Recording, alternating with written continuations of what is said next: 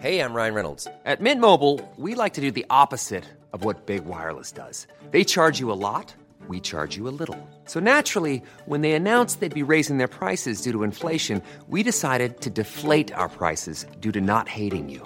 That's right. We're cutting the price of Mint Unlimited from $30 a month to just $15 a month. Give it a try at mintmobile.com/switch. $45 up front for 3 months plus taxes and fees. Promo rate for new customers for limited time. Unlimited more than 40 gigabytes per month. Slows full terms at mintmobile.com. Hello, listeners. This episode is sponsored by Spoken, which is basically a bit like having an English teacher in your pocket because you can get English practice exercises and lessons through messaging apps on your phone. Basically, what happens is your English teacher at Spoken will send you different tasks, which you do using the keyboard on your phone or using the microphone, sending voice messages, and the tasks adapt to your level and your needs and things like that. You can use this service to work on your English, and they can also help you with things like exam preparation and business English and so on. It's really cool. Remember that because you're a listener, the offer that they are giving to you is that you can get a free 1 hour session on Spoken that is like a sort of introductory session for an hour, and that includes a free assessment of your English skills. Okay, and you can take that and then see if you like the service, and if you want, you can then buy one of their courses, and you get 20% off the first month for any of their courses. And if you, after the first hour, if you don't fancy it, then you just go away and carry on living your life, no strings attached. That's pretty cool, isn't it? So to check out that 1 hour session and to get the 20% off the first month of any course, go to getspoken.com/LEP or just click a Spoken logo on my website. You're listening to Luke's English Podcast. For more information, visit teacherluke.co.uk.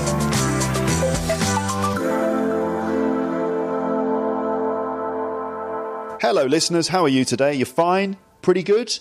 Not too bad? Yeah, can't complain, right? Can't complain. Mustn't grumble. Could be worse. You're doing all right? You're doing all right. Good. I'm glad to hear it. Here's a new episode, and it's a conversation with Zdenek Lukas, who is an English teacher from the Czech Republic. You might have heard me mention Zdenek on this podcast before, and in fact you might already be familiar with his voice because he has a podcast of his own. You might be one of his listeners, in fact. Zdenek's podcast is called Zdenek's English Podcast. Yes, that does sound familiar, doesn't it? It's like the name of my podcast. As Zdenek has said himself many times, he was inspired to start his podcast mainly after becoming a fan of my podcast, and I'm okay with that. I'm fine with that. He did actually ask me before choosing that name, and I said, yep, go ahead, that's fine. This was years ago now, I think around 2013, when he first set up his podcast and got in touch with me about it. These days, Zdenek's English podcast exists in its own right. He's uploaded about 250 episodes, which feature monologues from him about his life and his journey with English, and also conversations with his friends, native English speakers he meets in his hometown or on trips to London, and also in gaming communities online. And he even records episodes with his students of English from time to time. I thought it was about time I talked to Zdenek on this podcast, and I wanted to ask him about these things. I wanted to ask him how he learned English to such a high level, his story of moving to the UK, where he ended up working with Cockneys in the East End of London, how he became a teacher of English, his thoughts on the question of non-native speakers as teachers of English, his podcast, his love of board games and how they can be used for learning English, and also the board game that he has created himself and the online board game communities that he is part of. So my plan was to interview him about all of those things, but naturally we ended up going off on various tangents, especially at the beginning of this first part. There are two parts to this episode. Certainly in the first part, at the beginning, as you will hear, we go off on tangents. And then we got into all the questions I wanted to ask Zdenek. And I found out about his whole story, which you will hear. both in part 1 and part 2 of this episode. Here's a quick rundown of what's coming up in part 1, just to make sure that you can keep up, especially since the conversation goes off in a few different directions at the beginning. So we mention what happened at some Lepster meetups in London that Zdenek organised last year and the year before. I attended the first meetup, but not the second one, and he recorded episodes of his podcast on both occasions. We talk about what it takes to be a genuine Lepster and whether some people might stop listening after a few episodes.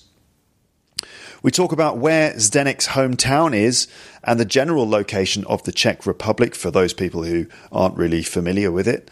Then there are a few tangents. We end up talking about global warming and people who deny climate change. We talk about the time that I talked to some flat earth conspiracy theorists on the Flat Earth podcast.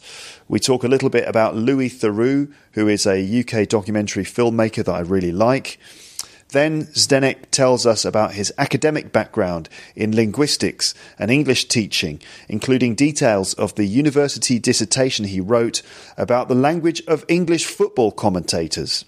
And then we get into Zdenek's whole story of learning English, including what happened when he travelled to England in his early 20s with no plan, just the will to get away and have an interesting experience in another country.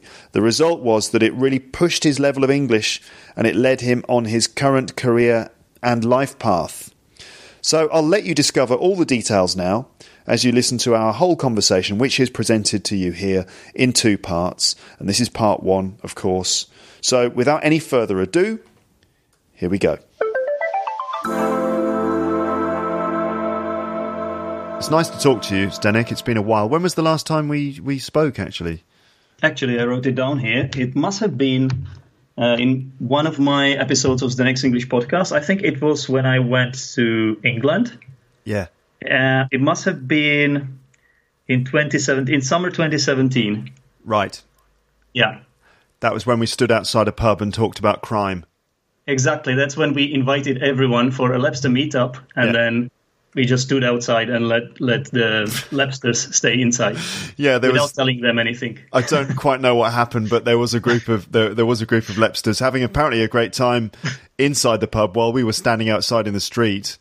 Exactly. Outside recording a podcast for you all about crime and sort of, what was it, like a crime vocab quiz or something? I had some questions prepared, and it was something like that. Like, I asked you some questions and I basically prepared idioms as responses to your answers. That's it. Yeah, that's it. And because we were basically kind of making up these situations in order to kind of get the idioms in, a lot of the time I ended up sort of being a fairly hardcore criminal, I think. Yeah. And I kept having to say, by the way, everyone, it's not true. It's just we're just doing it for the language. I'm sure no one listened to it and was like, wait a minute, what? Luke's an ex-convict? I never knew.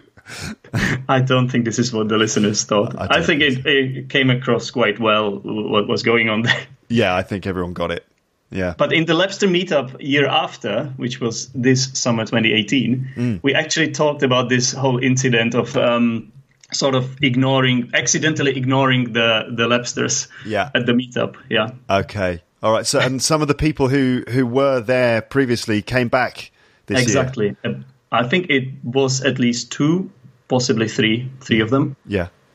All right. Mm-hmm. Okay. Oh, well, good. It was. I listened to that episode that you published, because you recorded some bits of conversation that you had with some of the people there. That was quite interesting, because you got like a mix of, you got some people at this Luke's English Podcast meetup who had no idea what Luke's English Podcast was, and exactly. So you kind of like going around saying, "So how long have you listened to Luke's English Podcast?" And they're like, "What?" What do you mean? Well, who's Luke? What are you talking about? Yeah, but I think some of them were kind of showing off, because some of them were British, so this is their sense of humor. Just making fun of everything. Yeah, well, I'm sure that I'm sure it happens all the time, because I've got, let's say, probably my audience who listen long term are probably really into the podcast, I hope, and then there are loads of, obviously there are so many more like massively more people who've never heard of it than there are people who listen to it. So it happens quite a lot that people are fans of the podcast and they say to someone, a learner of English that they've met, and maybe a learner of English who says, "Oh, I like to listen to podcasts," and they're like, "Oh, so you listen to Luke's English podcast?" And you're like, "Sorry, what? Who's what?" And sometimes it's like you don't want to go into explaining everything, especially if you have been a listener for 4 or 5 years. You're like, how do I explain this? Tell how me. do I explain all these hours spending listening to Luke? It's virtually impossible. They will never get the feel, right? They need to try it by themselves. And then they try, but it will never be the same either, because in order to basically start listening and become a true Lapster, you have to listen to a few episodes to sort of get into it, It's like when you start going to the gym, it's the same. Yeah, I think there's probably a certain number of episodes that it's weird. Like, I think people who start listening from the beginning, and I've got quite a lot of those these days, people who start from episode 1, because the podcast is on Spotify. It's been on Spotify for probably about a year now, because I guess a year ago, Spotify sort of opened its doors to podcasts and said, okay, we can have podcasts on Spotify now. And so my podcast host let everyone know and said, hey, if you want your podcast to be on Spotify, just, do X, Y, and Z, and Bob's your uncle. And so I did. And then my podcast went on Spotify. So a lot of people are discovering it through that, and they're listening from episode 1, and I'm getting emails from them. Because in the first 10, 15, 20, 30 episodes, I said, let me know what you think. Send me your emails. I'd like to know. And also, I was asking them questions after each episode, like, so what do you think about music in your country? And that's 9 years ago. And then they're replying to me, and so I can quite a lot. And but the thing is, like, if you ask them these questions, I don't think your answer will change much. Yeah. But when it comes to, let's say, political things, like you have got a lot of episodes about Brexit, or there was this episode about terrorism in France. Yeah. Yes, exactly. Well, they're more timely things. But yeah, I mean, it's great. People are sort of responding to the questions, which were quite sort of non-time specific. But the thing is that, I get quite a lot of responses for the first 20, 30 episodes, and then there's a lot of, everyone sort of goes quiet. So I think there's probably a sort of threshold, right? Absolutely there is, Luke. It must be exactly the same as if you start doing any activity. When you take up going to the gym, it's exactly the same. There's some sort of threshold, and you need to get past that. And if you manage that, well, Bob's your uncle, as you say. And then you're in. You're a Lepster. You're in, yeah. Yeah, but I just wonder, like, how large this threshold is. Like, how big is the gate into my podcast kingdom? I've got a feeling it's kind of a narrow doorway, and that there's like maybe a crowd of people who's sort of gathering outside, and only certain number of people get through, and then they're into this magical, weird place where they learn English and I don't know what else, have fun, I hope.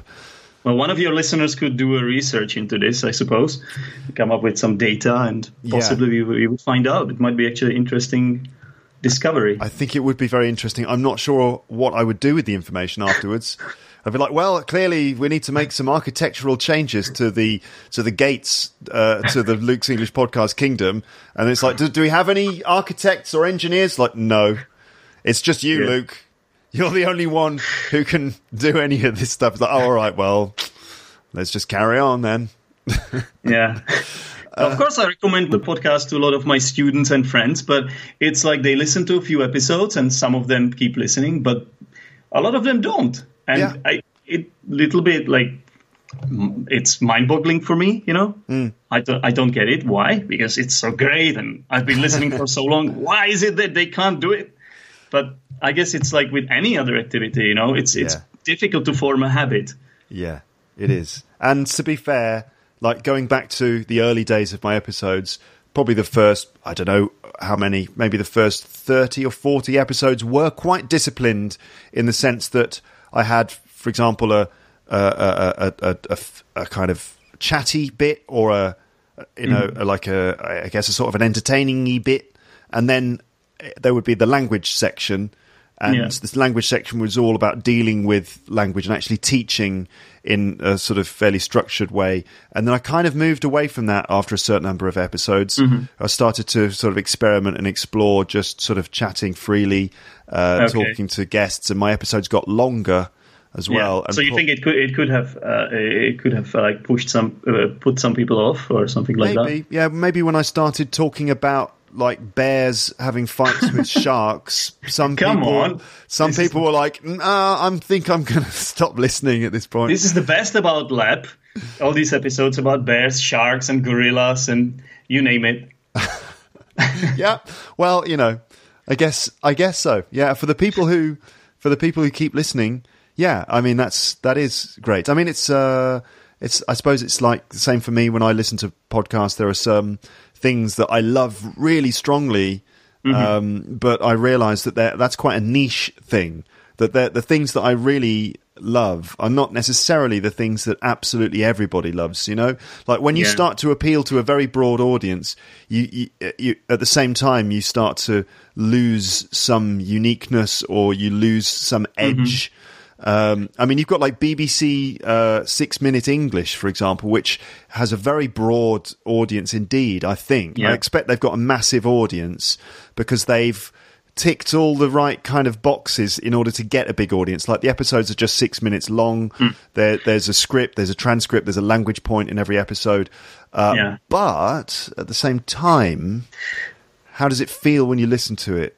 Well, I'm not their listener, but I know what you're talking about. I know the podcast. I'm aware of it. I mean, they do very, very, very good work, and I recognise that, and I think that it would probably be a good idea for me to do something along those lines too. But at the same time, when I listen to it, I just feel like I'm missing the human element here. There's something about the relatability. Yeah. It's all scripted. And it's like, hi, well, you're listening to BBC 6 Minute English. My name's Josh. Hi, Josh. I'm Steve. I know you are, Steve. Well, we've sat in this room for the last 6 hours. Like they're not actually saying that, but it's kind of like this fake scripted conversation. But at absolutely. But so, at the same time, this is maybe what some people really want and look for and need. Something simple. Yeah, I think quick, not too long. If time is an issue, and if people are like, I've got to learn English and I've got to learn it as quickly as possible, and I just need something that's not going to take up too much time, something with a script, something where it's like boom, boom, boom, just give me the language. Like I don't give a shit about the people actually making the podcast. Then this might be the thing for you. And I don't know. Maybe there are some people out there who love listening to those conversations, and it's fine. It's just fair enough. But but for me, it's if I compared your podcast to this podcast, like apples and oranges. Yeah. Okay, it's absolute something completely different, really. Which is cool because it just shows that there's room for all sorts of variety and lots of different types of thing. Which is it's great. I just love podcasting. It's just the best. I really, really love it. Yeah. But anyway, I'm interviewing you in this episode. So, how are you today? How's it going? I'm okay. Yeah, I'm great. Thanks. What have you been up to today? I've been to school, not as a student, but as a teacher. Ah, yes. I have gone for a walk. Yeah. And came back. And now I'm recording a podcast with you. You just went for a walk, just like, I think I'll go for a walk. Yeah, I did that right before the recording, actually. What, breath of fresh air? Exactly, yeah. Yeah, that's nice. Yeah. Well, at least you have fresh air where you live. That's good. All right, so, well, Zdenek, lots of things for me to talk to you about, like the fact you're an English teacher, you do your podcast, you also have designed a game as well, a board game. It's an online board game. We're going to come back to it, right? We'll talk about it in time. But let's start with this. Where do you actually live? I live in the Czech Republic. It's about 50 kilometers away from Prague, the capital. That's your town, right? Where you live? Yeah, it's a small town. I'm not exactly sure how many inhabitants we have, but it could be somewhere in the region of 10,000, 20,000 inhabitants. So not a big town. But I actually live in a village part of that town. So to get to the city center, I have to ride my bike. So that's what I do every day. I ride my bike to work, to school, Yeah. And yeah. I've seen photos. I think probably for the Luke's English podcast photo competition a few years ago, I think you sent a picture of like your point of view while listening to the podcast. And it was basically like a frozen forest with with like the front wheel of a mountain bike. I just imagine you sort of cycling through this sort of frozen land, and there just seemed to be no one around. It's like so different to my journey to work. Well, Luke, obviously I sent that photo so that with hope in mind that I would win that competition. Obviously, it doesn't really happen that often, and considering there's global warming now, it almost never happens anymore. So, what, snow on the ground? Snow on for example, today there was a bit of snow, but it melted away quickly. So, okay. Yeah, it's not the same. Honestly, these winters lately we haven't had any harsh winters, and they say everywhere winter is coming, but I can't really see it. So I wonder what's going on. Well, I think we know what's going on, don't we? Do we? Yeah, of course. It's global warming. I mean, it's scientific fact. Oh, yeah, that, obviously. Yeah. I thought it was fake news. Oh, right. Of course. Well, I don't think we can... I mean, who are you going to believe? Like, you're going to believe the people who just call it all fake news for whatever reason, or the many, many very reliable scientists who all agree that... But we are talking about the American president, Luke. Yeah, you know? Yeah, well, yeah, so what? We actually had a president here, too, that was so adamant as to saying that there is no global warming. He even wrote a book. I think it was called either Blue Planet or something like that. Yeah. And like he went to conferences, and everywhere he was spreading this strange, weird point of view that there's no global warming, even though the scientists have proven it long before. Why did these guys say these things? I don't know. I guess they just want to be interesting or something like that. Yeah, you think But so? do you think they truly believe it? I think some of them do. I think actually some of them probably do. And they're maybe not really interested in going the extra mile in order to really find out what's going on. They've probably just decided that, they've just probably personally thought, well, I personally don't believe it, and I don't really want to believe it for some reason, and therefore I'm now going to construct some argument based on certain, jumped up evidence that it's not true. And what are the arguments they usually give? What do they say? I don't know, but it reminds me of those flat earthers you had on your podcast. Well, I didn't have the flat earthers on my podcast. I should point you went that out. to their podcast. I was on their podcast. I did talk about it. I did talk about it on the podcast. Not in. I made a website episode and an app episode where I talked about my experience of talking to flat Earth conspiracy theorists, and I was on their podcast for like 2 hours or something. Yeah. Did you listen to that? Did you listen? I did. Yeah, I remember that quite clearly. It was an interesting experience. It was. Yeah. I liked how you were trying to be so like nice and respectful, yet it was obvious to me with every single word you said that's not how you feel about the whole issue. Well, I mean, I thought to myself, if I was going to go on their podcast, it's a complicated one, isn't it? But so I'd mentioned it on an episode of my podcast. I'd talked about it because I was talking about my trip to the States and how we went to the Griffith Observatory, which is this amazing place all about the Earth and the moon and the planets, and and it was fascinating to me. And I also then talked about how flat Earth, the idea that the Earth is flat, is this thing that a lot of people are talking about at the moment, particularly in America, in the United States, and a bit in the UK and maybe other places, but largely in the States. There's this fairly popular idea these days that the Earth is in fact flat. And so I kind of wanted to talk about it. And then somehow these guys from the Flat Earth podcast picked up on it. I don't know how. And they wrote to me and said, hey, we really want to invite you onto the podcast to talk about this. And they said, we're not like these crazy, aggressive conspiracy theorists who are going to shout you down and stuff. We're reasonable people. And in fact, really, we're just on the search for truth. You know, we don't. That's it. It was like, we don't believe the Earth is flat. We just we just don't believe it's round. Or we're not trying to make you believe the Earth is flat. We're just trying to find the search for truth. And I wish I'd said this, but I didn't. I wish I'd said to them, so you're all about just trying to find the truth. Yeah, that's your objective. So why is your podcast called the Flat Earth Podcast? I wish I'd said that. That would have been brilliant. I see. It's like one of those things where after you've had like an argument with someone, you think of all the things you should have said. Yeah. But yeah, I decided that I would go into the conversation with them on their podcast by being sort of reasonable and nice, because I just thought, well, I don't necessarily have all the science, you see. I'm not an astrophysicist or something, so I don't have all of the science, which kind of, in a way, puts you in a slightly difficult position, because... Besides, you can imagine that these guys, they have been really looking into it for a long time. Yeah, and they've got all kinds of so-called evidence. Yeah. And so, yeah, it's very tricky. I guess the thing is that what makes it difficult to talk to people who have ideas like that is that essentially they are making a big claim. They're making they're making a bold claim, and if you make a bold claim, you need to back it up with bold evidence. And it's not my job to disprove everything you're saying. It's your job to prove that it's not bullshit, you know.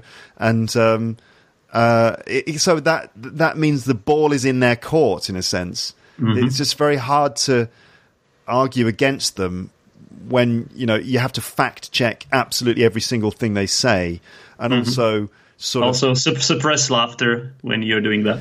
Yeah. But yeah, kudos to you for being so respectful to them, and like I see what you were doing there. It makes sense. If you're invited onto someone's podcast, you have to. I was trying to take like that, I was trying to take the Louis Theroux approach. I don't know if you know who he is. I need to do a podcast episode about this guy. He's a British documentary filmmaker, and he kind of makes documentaries about sort of slightly odd beliefs, or like cults, or he goes and visits people who've got, you know, quite strange beliefs. Like you could imagine he would do an episode all about flat Earth conspiracy theorists. Yeah. And what he does is he goes and visits people, but he's very unassuming. He's very nice. He's not aggressive. He doesn't challenge them. What he manages to do is sort of make friends with the people he's talking to, and at the same time sort of allow them to just talk, and it exposes them in a sense that, you know, he's not, I don't know how cynical his position is. I think to an extent his aim is to genuinely make a human connection with these people who have different beliefs to him. And it's interesting to see the interaction between Louis, who is, you know, a reasonable person from our point of view, and then the sort of slightly odd people he's talking to. It's just really fascinating to see the dynamic that goes on, and the way that when these people let their guards down, that's the thing. When they let their guards down, they perhaps show themselves for who they really are. Yeah. I don't know if And then it's up to the viewers to make their own judgments, I guess. Yeah. And yeah, that's the idea. But anyway, we're talking about. I'm supposed to be interviewing you. It's all right. So you live your town's called Poděbrady, right? Yeah. That's right, Poděbrady. Yeah. I probably pronounced it wrong. And just for my listeners who might not be so familiar with all the geography, just, you know, describe the location of the Czech Republic, if you would. I mean, I'm just talking on behalf of people who are not, you know, familiar with all the borders and all wherever. Okay, so the Czech Republic is sort of in the middle of Europe, and we share borders with Germany, Poland, Austria, and Slovakia. Right. Okay. And we have got about 10 million inhabitants. We are in the European Union, although we are one of the more Eurosceptic members, unfortunately. Yeah. And okay. The climate is sort of mild, but it's not the same as in the UK, because you have got like oceanic weather, if that makes any sense. And we are a landlocked country, so you can imagine it's kind of drier here. And when it rains, it doesn't really rain that much these days, to be honest. There was terrible drought in summer here. Really? I guess it was the same everywhere. Yeah. But normally when it rains, rains longer. Like it could be even a few days of rain. Whereas I don't remember this happening in England that much. Like it's more like showers, like short showers. Yeah, that's it. Exactly. It's just changeable weather in the UK, where it basically it can rain at any time, and it probably will. Yeah. Okay. All right. I see. Now, so you work as an English teacher there? I do. Yeah. How long have you been doing that? Well, that's an interesting question. I graduated from the university in 2011, but I had taught before that, but it was sort of, I guess it was just, I was just dabbling in teaching. Like I was working for a language school without actually knowing what to do that much. Yeah. That kind of thing, but it was just a part-time job, really. It wasn't that intense. Of course, I started working after I graduated. Okay. You graduated from university in 2011. Yeah. Right. What did you do at university? I studied English teaching. You did a master's, didn't you? Yeah. Got a master's degree in that. And normally when you study English teaching in the Czech Republic, you would study it alongside another subject. Such as, let's say, you would have a combination of geography and English or physical education and English. Yeah. But my field of study was just solely English. So it was, So English language? Yeah, it was English teaching. English teaching? It was English teaching. So there were 3 modules. It had 3 modules. One of them was didactics. So it's just like all the pedagogy and methodology and how to teach and psychology and all that kind of thing. Yeah. And there was literature and culture studies. Yeah. And then the last one was my favorite one. That would be linguistics. Right. It involved morphology, phonology, phonetics, lexicology, syntax, all this kind of thing. I see. That's where you're really sort of just picking apart language. Yeah. And you focused on, well, obviously it was English because you were studying to teach English. Did you do a dissertation at the end of your master's? I did, yeah. Tell me what it was. I think I know what it was about, but what was it? Do you? Yeah, I think being so. me, I tend to like to kill more birds with one stone. So I went for my interest pretty much, which has always been football. Yeah. So I did a dissertation which was called Formal Features of English football commentaries or something like that. That's brilliant. So what I did was that I actually I watched short videos from the Premier League, and then I transcribed what the commentators were saying there.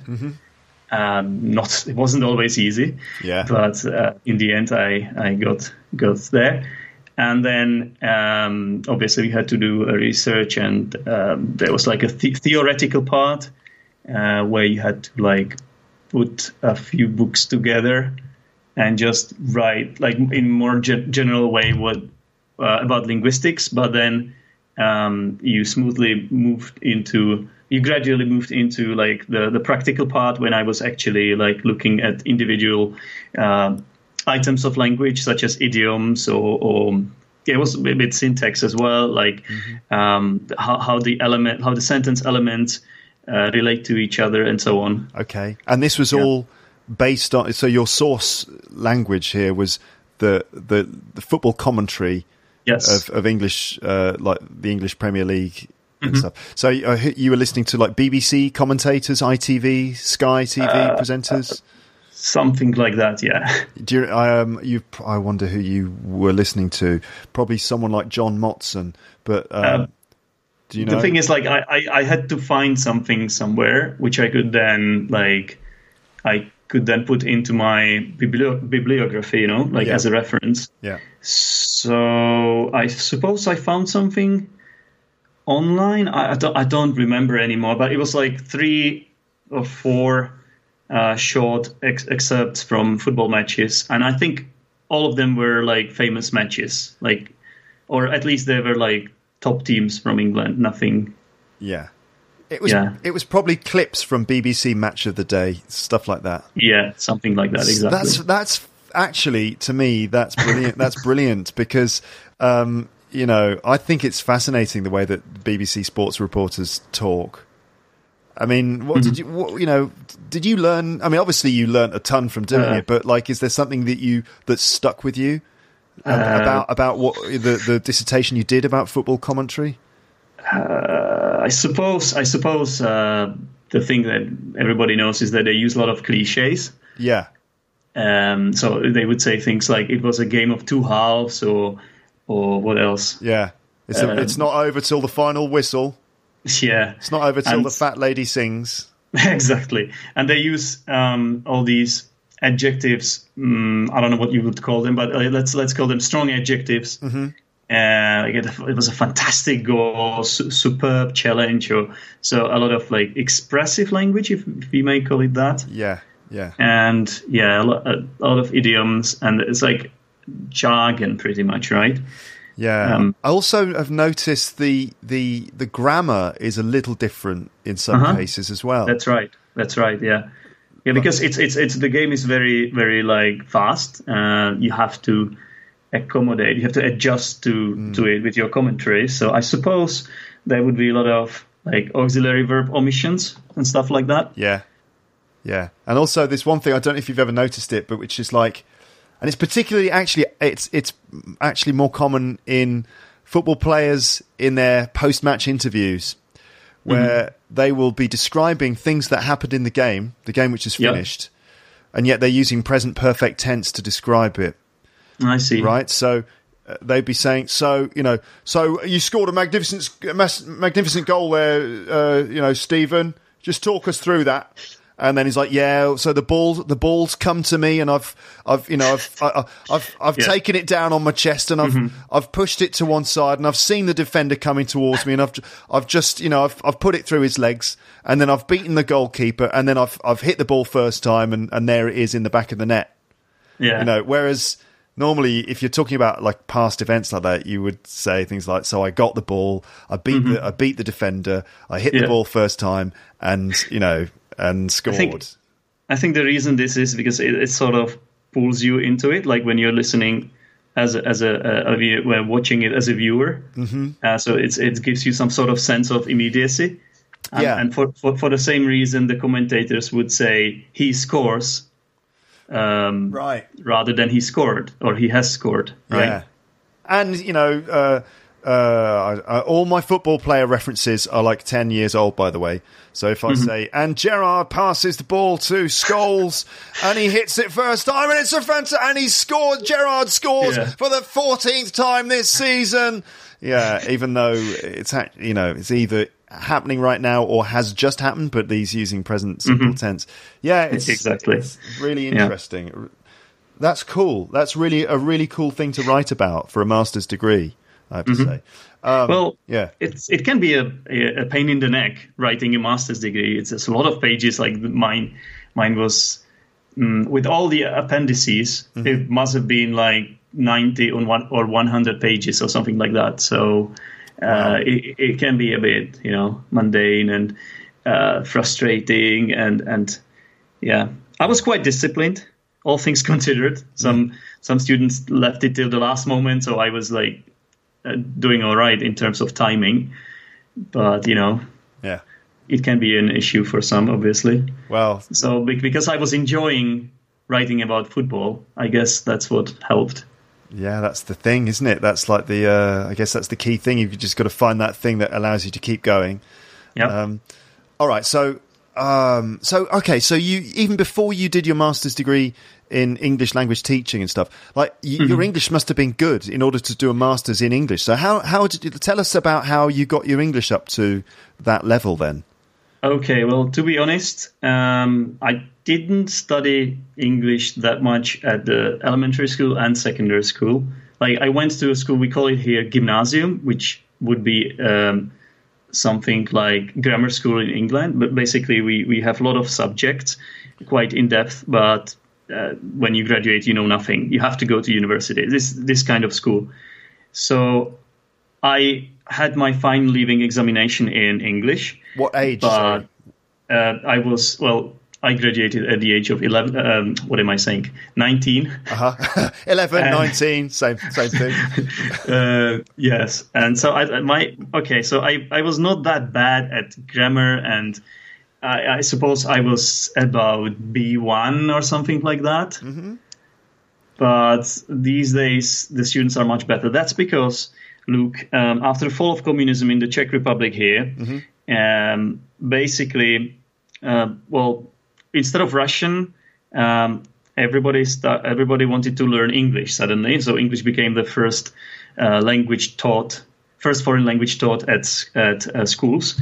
But the teachers weren't that good because they hadn't had any prior education. So it was understandable. So you can imagine. And also, like, they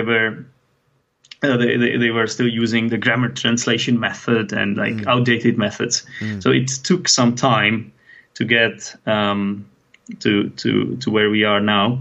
But unfortunately, I was at that age where I was studying at that time where the teachers were not that good.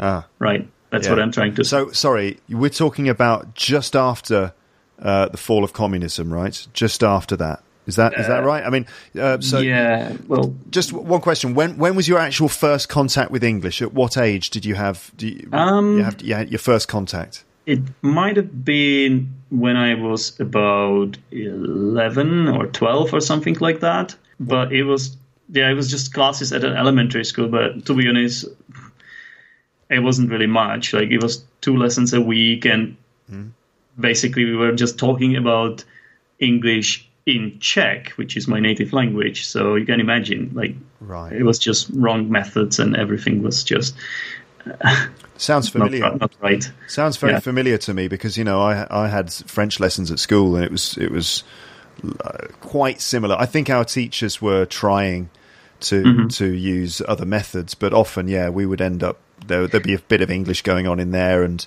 you just never got the sense that you were learning that much. Maybe we were terrible students as well. I think a lot of misbehaving in the classroom and stuff, but it does sound familiar. Yeah. Also, you have there's a difference in that the younger generations these days, they have got so much they can do right with English because of the internet. Like, we didn't have internet when I was at an elementary school, or when I was at a secondary school. It started, but it wasn't that widespread yet, so it took some time. Yeah. Okay. So, right, first contact was 11 or 12 years old. Yeah. Those sort of fairly basic lessons at school. But then, you got to, you said a bit like kind of B1 level. That would be when I was about 19, 20. And how did you get up to that level then? But the thing is, I don't think I was able to speak or even understand when people were speaking. So I think my skills were bad. I think I was just good at grammar, and I knew some vocabulary. But basically then I went to a language school, which I guess I got even better at grammar and vocabulary. And after that I went to University of Economics, but I soon discovered that I wasn't really cut out for it. Yeah, it wasn't my cup of tea, so I just basically escaped to England. Right. When? What age? I was 21. You escaped to England? Yeah, sounds like a strong word, but maybe. Basically, I went with a friend at the time, and we just I wasn't enjoying studying about economics. It's just not something I'm good at. Yeah. And the only thing I enjoyed there was physical education and English. Yeah. So these were the only subjects, but these obviously they were not the key things we should know at the time. Okay. Yes. And so you were like, screw this. Yeah, exactly. Let's go to England then. And was it, did you have an idea of what you were going to do, or what it was going to be like? I mean, were you we'll go to England and it will be just like this? I mean, what was your vision of it? Not at all. I just knew I would go for 10 months. Like this was my plan. I would go just for 10 months and see what happens. And there was no vision whatsoever. I had absolutely no idea what I'm getting myself into. Okay. And so how did you actually get there? By bus, I think. Really? You took a bus to I'm not sure England? anymore. I think it was a bus, yeah, actually. Yeah. That must have been a long journey. It's 18 hours to London. So 18 hours to London? Yeah, I went straight to London and I stayed there. Okay. Whereabouts in London? Where did you end up? I ended up in Finsbury Park. Like in the park itself, like sleeping on the bench or something? Or in the football stadium, like Arsenal. Here we are at Finsbury Park for the first time. Actually, the place I lived in was not far away from the old Highbury Stadium. Yeah. If that rings a bell. So it was like 1 kilometer away from that. Right.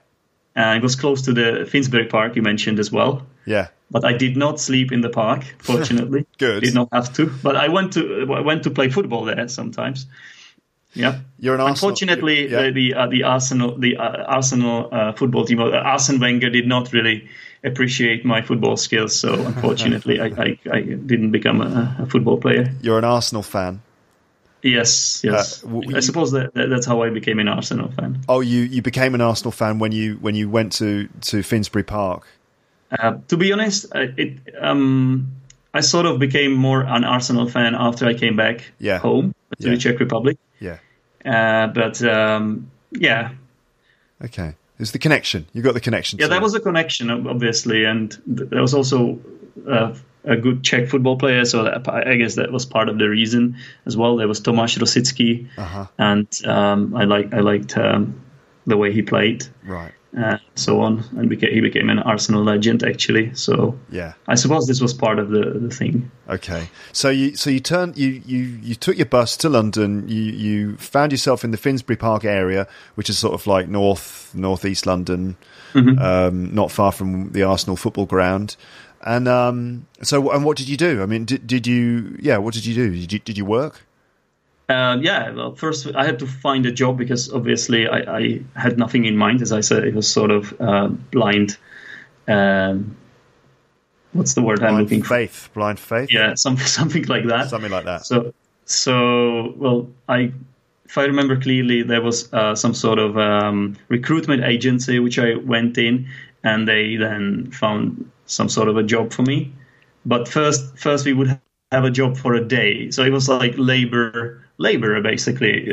Like we were laborers, just helping out with anything people needed. Usually carrying stuff from place A to place B, and it was laboring basically. But it was also my first job, so it was kind of interesting actually. Like it might not sound that exciting now, like as I'm describing it, but it was kind of interesting.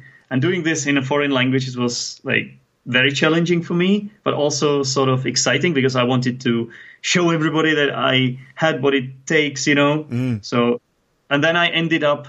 So after like doing these little jobs on and off, like if they would just send us to a different place in London, and then after I like proved myself that I'm reliable and I'll do the job they asked me to do, then they would offer me to take some sort of a course. It was like health and safety course, because as we know, health and safety is big in England. So safety first. Yeah. And so I took that course. I did quite well with that. So that's how they sort of like deployed me, if I'm using the right word. You became like the health and safety officer. No. They deployed me into a more permanent job, basically. It was in Romford, if that rings a bell. It's suburb of London, right? It's in eastern part of London, and not far from West Ham. Right. So actually, Luke, and I'm very proud of this, I worked among true Cockneys, with Cockney speakers. My boss was Cockney, and so I worked there for about a year. Wow, that's Romford. All right, mate. All right, exactly. All right, Zdeněk. No, that's actually funny because first time I came to work, of course my boss asked me what my name was, and I told him my name is Zdeněk, and obviously he couldn't pronounce it, And he said, Denyek. He's trying to say Denyek. Yeah. And then he just decided to call me Dan because it was close enough for him. And ever since then, I was wearing a hard hat. Yeah. With labeled Dan on it. Oh my God. So there are some old photos I could find still with that. That's fantastic. So I can imagine it's like, all right, mate, so what's your name then, mate? Zdeněk. Sorry, what? Zdeněk. Denyek. Dan. You're Dan. All right. Yeah, then, Dan. Like, there I'll you just go. call you Dan. Yeah. Okay. So, that must have been an experience. How long were you doing that then? How long were you working with these Cockneys? About 1 year. So it was basically an electrical company called T. Clark. Yeah. Might be quite famous in England, I think. And so I was a laborer. It was interesting. We were like rolling cable drums. Okay. And carrying like all those trays, and they called it unit strut, basically some pieces of metal which are used to hold large cables, because it was a large hospital building, like really, really huge. And so it needed a lot of wiring done. Fitting. And we were the ones, fitting. We were the ones carrying all this. So we would have to learn how to navigate ourselves, because like the buildings, they had their parts, and so it was kind of confusing, because obviously you can imagine a construction site. It's a living organism almost, So things change quickly there when they put up the plasterboards and all that. So you would come to work and you would realize that the place you knew, it's something else, and so you would have to learn to navigate. And then also later I became a storeman there. Okay. So I even had like a radio, so I was calling the managers and the bosses, like, and stuff like that. It was quite interesting, actually. So what was the effect then on your English? Yeah, it was obviously huge. Like when I came back, obviously the first thing is that my listening improved massively. Yeah. Whenever I spoke to my boss, he thought that I sound like somebody from Parliament, like a member of Parliament, because I suppose that must have been because when I was learning English, I learned all these grammar constructions, and I used a lot of like complex sentences, like relative clauses. So there was a way to say it much in much an easier way. Yeah, obviously. That's interesting. So you sounded a bit formal to him. I did, yeah. Like every single time. So, for example, I had to make some orders or something like that. He would make fun of me. Yeah. Could you give us an example if you can? I'm not sure if I remember anything in particular, but you'd like, you're making an order, so you're calling the guy on the radio, and you're saying, how would you do it? How would you have done it? I mean, what you're ordering, like 6 steel plates or something? I don't know. Yeah. And it's like, hello, I would like to place an order for 6 steel plates if that's possible, please, or something like that. I don't know. Yeah, and then I would. Yeah, there's definitely a way to say it so that it's snappier and faster and quicker, and you would use the right vocabulary, like pacier. But because I wasn't. I'm still struggling, as you can see, Luke. But no, you're doing great. Yeah, I was basically stumbling over my words, and you can imagine, like as any other English learner. I didn't always know the words, or and then you can imagine there was sort of a bit of an anxiety as well, because I didn't want to mess up, because otherwise my boss might tell me off or take the piss, which would happen more often than not. And you can imagine. How did you feel then? Like, there must have been some days where you came home from work feeling terrible. Yeah, definitely. Like the first few days and months were really tough for me. But then there was a point where it all kind of shifted towards like having great time, and like even being like I felt like I'm really important for them. At one point I said I have to go. Like I always wanted to go back to study at the university. Yeah. I never wanted to end up doing manual work like that. Yeah. No offense, but I just thought, because all my friends all my schoolmates went to university, so I would feel like I would underperform, or I wouldn't live up to my potential or whatever. Yeah. So essentially, I always wanted to go back. But when I told my boss, he was like, "No, we can't do that." And then he even offered me a pay rise and all that, So I became really important for them. The funny thing was that I was supervising like native speakers, even though my English wasn't perfect. But because I knew the place really well and I knew the work, they really needed me there. That must have been really healthy in a way for your English, but the sense that they needed you. Yeah. And you're on the radio, right? So you're kind of exactly. this communications guy. Yeah. That's brilliant. Mm-hmm. Okay. So it was a lot of fun, and it boosted especially my confidence. That was the most important thing. Right. Yes. And then you returned to the Czech Republic for that reason, as you said, because you felt like you didn't want to end up being a labourer, that you felt you had work to do back home. No, I felt like I need to go to university. I always wanted to get a degree, basically. And so at this point you thought, well, English, I've got it's English now, so this is going to be the thing I do. Exactly. Well, yeah, pretty much, because I knew like my English got so much better. Like when I came back, like the people around me were also so bad suddenly. Yeah. So I didn't even have to go to school. It was just the fact that I worked among a lot of native speakers or non-native speakers with good English. I was quite lucky, actually. Yeah. I had like co-worker from South Africa, and there were some Australians. Yeah. And so I got quite lucky. My boss, because I became like not foreman. What's the word? Like it's a terrible word, but like a dog's body. It's good. I good became word. like a dog's body for my boss, like his assistant, pretty much. So even when he went once for holiday, he went on a cruise for 3 weeks. I became the storeman.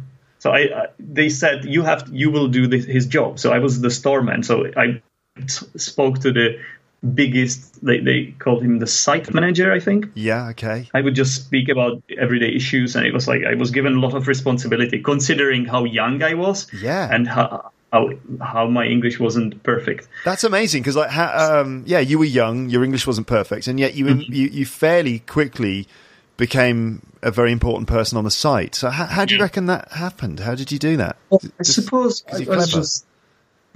I'm just real responsible, reliable by nature, or something like that. I don't know. Yeah, I don't know. It was just in me there, and also it's a bit like I always have this need to prove myself. Yeah. Like even we'll possibly get to this issue of native speakers versus non-native speakers teachers. So it's always in me, like, to show everybody that I can do the job just as well. Mm-hmm. And I guess that was the same thing. I was like, I can do this. Yeah. I was always kept going, even though, of course, there were hiccups and times when I felt down. I won't deny it, but eventually, I got to a good position there, and also I learned a lot of Cockney slang. Yeah, I bet you did. Along the way, like the general dog's body, as you said. Mm-hmm. Like, which is like this person who just sort of does all the other little jobs that maybe other people don't want to do. Yeah. Right? And I guess if you do become the general dog's body, then eventually you start to learn everything about all the different work that's going on the site. And at some point they realise that you're the only one who knows exactly what's going on everywhere. But to be honest, like, some of them had university education, so I would never be able to like progress. Like, I could always be someone who's carrying stuff or looks after a list of items anyway, because obviously I wasn't university educated. I didn't have a college. Because some of them had done degrees in site management and in construction. Because they were electricians, and most of them had done college. Yeah, I see. Okay, all right. So you go back to the Czech Republic, armed with your newfound English skills, and that's when you started sort of doing teaching without having got your qualification. Not that much. Because you said, sorry, which year are we? What's the time frame here? Which year are we talking? 2006. I came back in 2006, I believe. Okay. And then, I took a break like for half a year and started preparing myself for the entrance exams. Yeah. And obviously, you don't want to take any chances, so I applied to more universities. And then I chose to go to the University of Pardubice, which is another town, but it's a larger town than Poděbrady. And this is where I studied English, or English teaching. Yeah, okay. And you graduated? Yeah, and it was actually quite easy for me there. Yeah. Because I had a huge advantage. I wasn't the only one who had been to England or to an English-speaking country. Mm-hmm. But there were about 3-4 of us, but we immediately had a huge advantage over everybody else. It was just a huge edge. Yeah, I can imagine. And yeah. Do you think that you are? I mean, you've. Let's say you're an English success, right? Do you think that that's specific to you? Is it? I mean, are you different to other people? What do you mean? You know what I mean? Like, do you think that? What do you think of this idea that some people are just good at learning languages and other people aren't? Okay, I don't think I have got a particular talent. Actually, when those psychology tests, I remember doing one when I was about 16, and it turned out that I'm not actually that good at It's called like linguistic intelligence, I think. Uh-huh. And I was actually much better at, those tests where you have to give the numbers of dice. Like there's some numbers are missing and you have to work it out. And that's what I was really good at. So they said I should do some civil engineering or something like that. But I was never really into it. I never really enjoyed it. So I don't think I was particularly talented or anything like that. It was just, I just fell in love with the language really when I was in England. It was just really interesting for me, and it was like very, very natural way for me to learn it. And it's just I could see making progress. It was so rewarding, Yeah. So satisfying. Yeah, fantastic. Okay, everyone, that's it for part 1. That's where we're going to stop this part, but the conversation will continue in part 2, which I think will be available for you right now. I think I'm going to upload these 2 parts at roughly the same time, so you should be able to just move on to part 2 and continue listening to the conversation. How's it going for you? How's it going? It was an interesting conversation.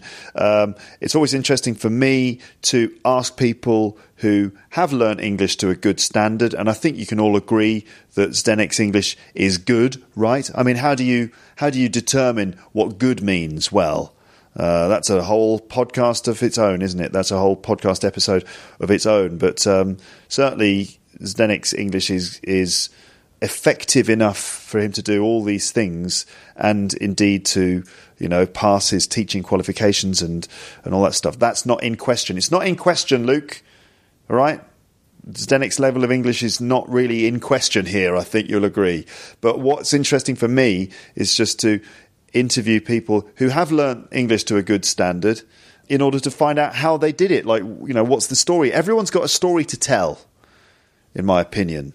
I mean, in any case, like any person in any walk of life has got a story to tell, but certainly people who've learnt English to a good level have a story of how they did it. And I think Zdenek's is an English one. Imagine that, just going to England, just travelling there, and then ending up working with a bunch of cockneys in some building site. That must have been really difficult at the beginning, but also amazing. So well done, Zdenek. Hats off to you for doing that. And it's obviously paid off with his English. Okay, anyway, no more talking now, Luke. That's the end of part 1. You can listen to part 2 now, can't you? Yes, you can. Good. All right, then, I'll let you do that. And I'll just now say goodbye to you like this, like I usually do. All right, thanks for listening. Goodbye. Bye. Bye. Bye. Bye. Bye. Bye.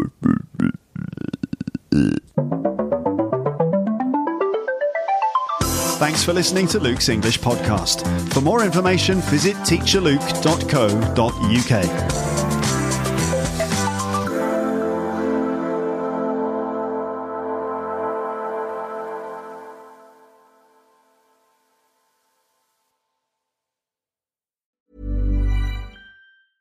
Mom deserves the best, and there's no better place to shop for Mother's Day than Whole Foods Market. They're your destination for unbeatable savings, from premium gifts to show-stopping flowers and irresistible desserts. Start by saving 33% with Prime on all body care and candles. Then get a 15-stem bunch of tulips for just $9.99 each with Prime. Round out Mom's menu with festive rosé, irresistible berry chantilly cake, and more special treats. Come celebrate Mother's Day at Whole Foods Market.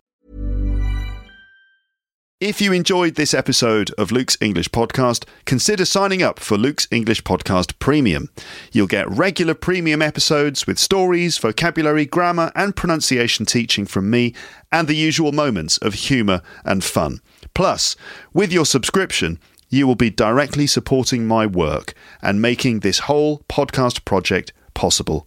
For more information about Luke's English Podcast Premium, go to teacherluke.co.uk/premium info.